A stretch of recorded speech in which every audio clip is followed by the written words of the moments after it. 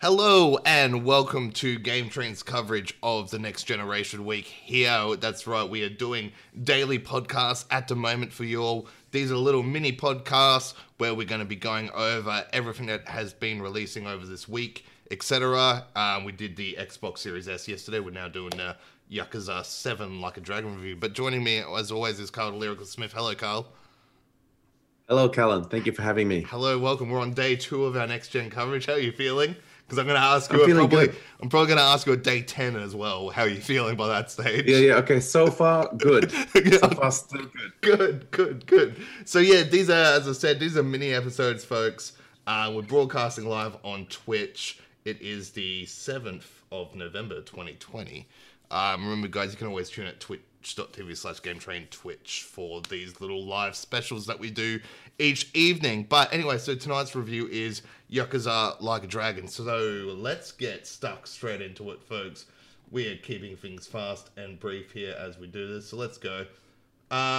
So Yakuza Like a Dragon is developed by Ryuga Gotoku Studio and published by Sega.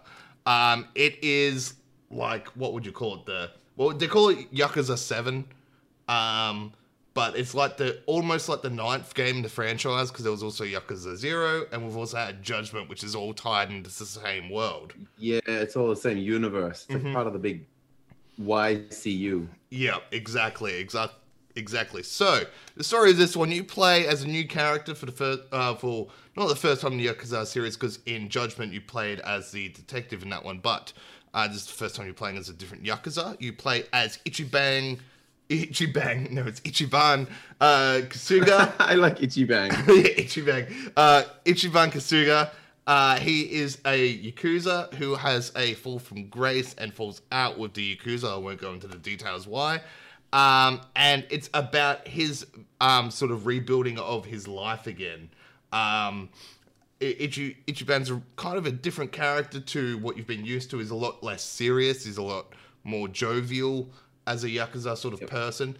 And he's a big video game nerd too, where he sort of refers to everything in life as playing through an RPG, because he's a big fan of Dragon Quest. Yes, specifically Dragon Quest. Indeed. He's even got like the hair like a Dragon Quest character later on. Yeah, the spiky hair. Yeah. So, yes. So you start out the game in the classic Kamurocho city like you have in all the other Yakuza games, but you end up going to a new place they've made of Yokohama, where they've made a brand new city for this game, which is really cool to get out and experience a new area and all that. So it does very feel much like, obviously a brand new Yakuza game with a new protagonist, a new city, and all these things, but it's still got all those throwbacks to the original, like Kamurocho town and all that at the start of the game, which is really cool. And the big change from the all the other Yakuza games and and Judgment is that the others were all real-time fighting, where it was almost like this arcadey style, sort of beat 'em up style in the fights. Yeah, like a versus fight in that moment, and special moves and stuff. Yeah, and all that sort of thing. But this time, they've done something completely different, which took everyone by surprise when they did announce this, that it is going to be turn-based RPG combat. And yeah. It was a very much of a like, wow, how are you guys going to pull this one off?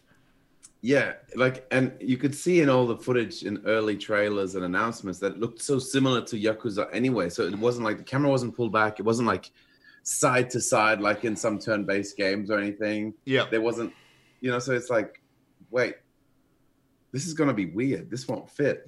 Yeah, exactly. It's a weird thing, because I generally enjoyed the Yakuza combat, because I've played some of them now. I've played Yakuza 6 and Judgment, which I both really enjoyed. And then going from that into a turn-based, I was like, oof, is this going to work?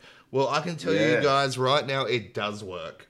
They've done a fantastic job of this, taking this old-school beat-em-up style combat into this turn-based RPG. So pretty much you have about 4 characters in your party.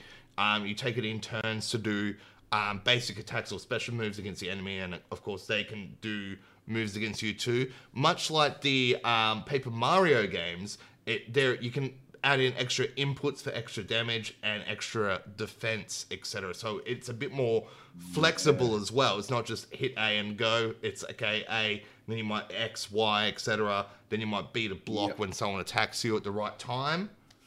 It reminded me a little bit of, it brought me back to Final Fantasy VIII with the gun blades. Oh, you yeah. Press a button just as you hit, and you get like an extra 50% of damage in there. Yep.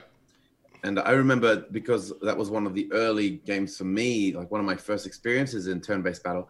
But from then on, I always had this weird habit of pressing a button as soon as you hit again in any RPG. Yep. So now it's finally coming in handy.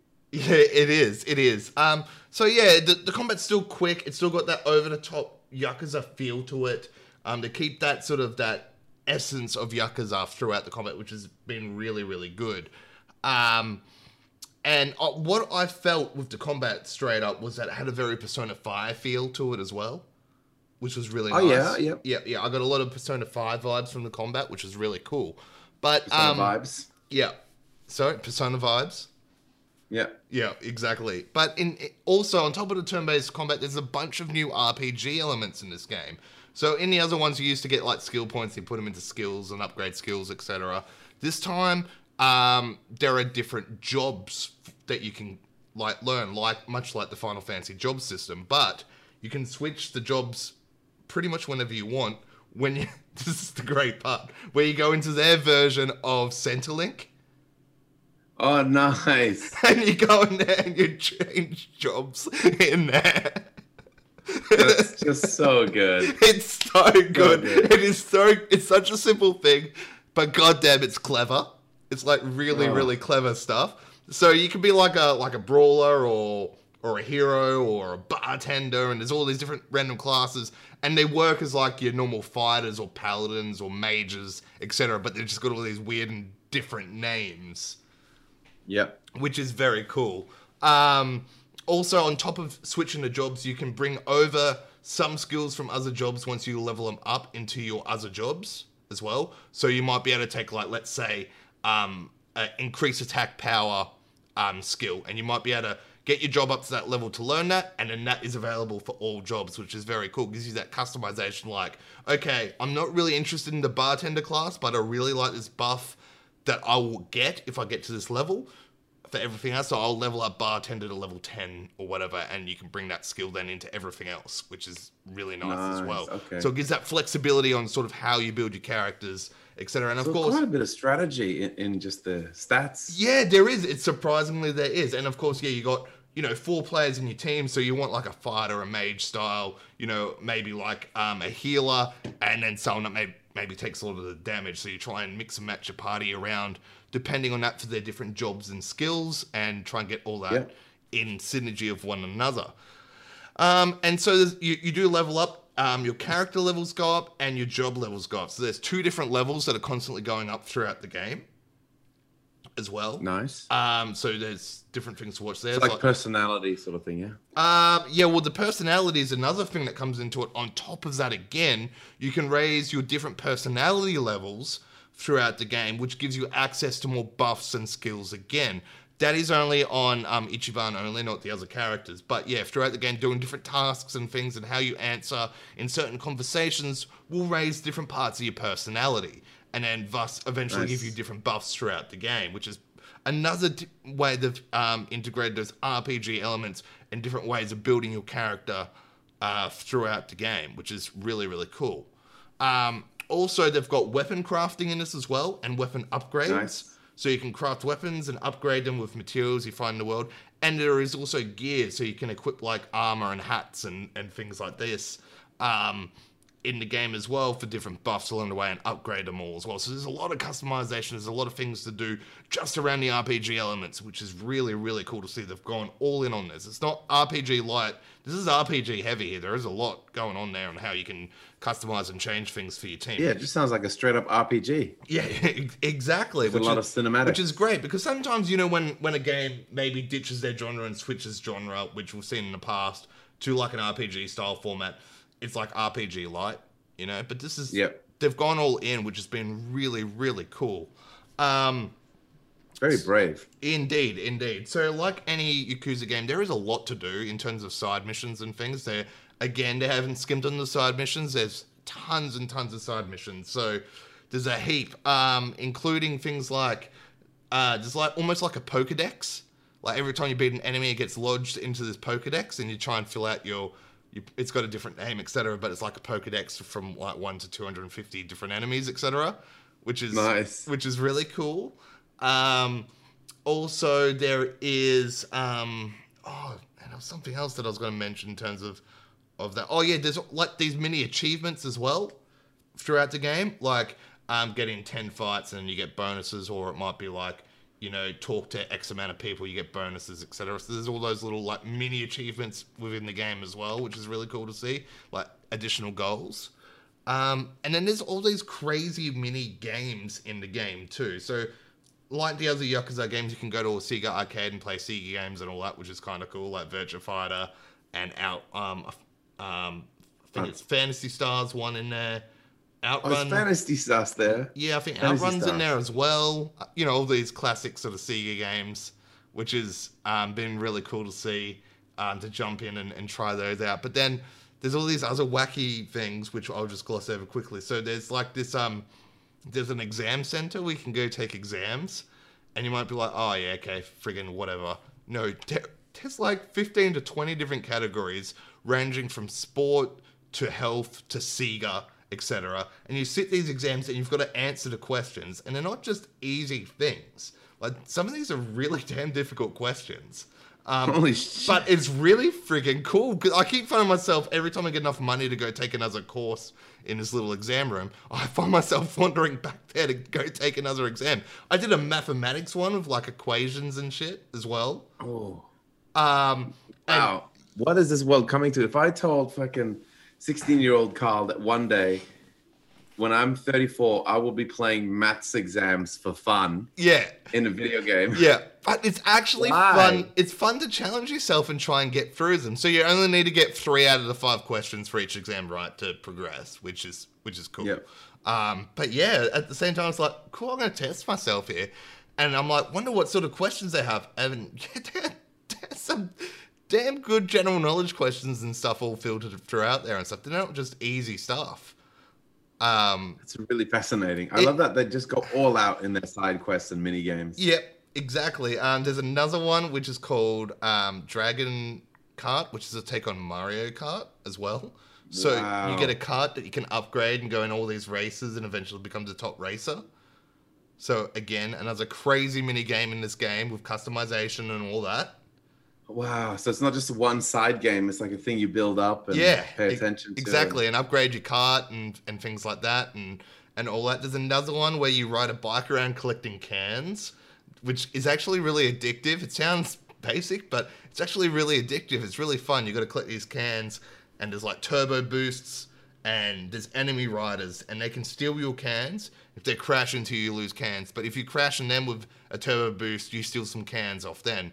And you got to get Nice. you got to get a certain amount of cans within the time limit, sort of thing.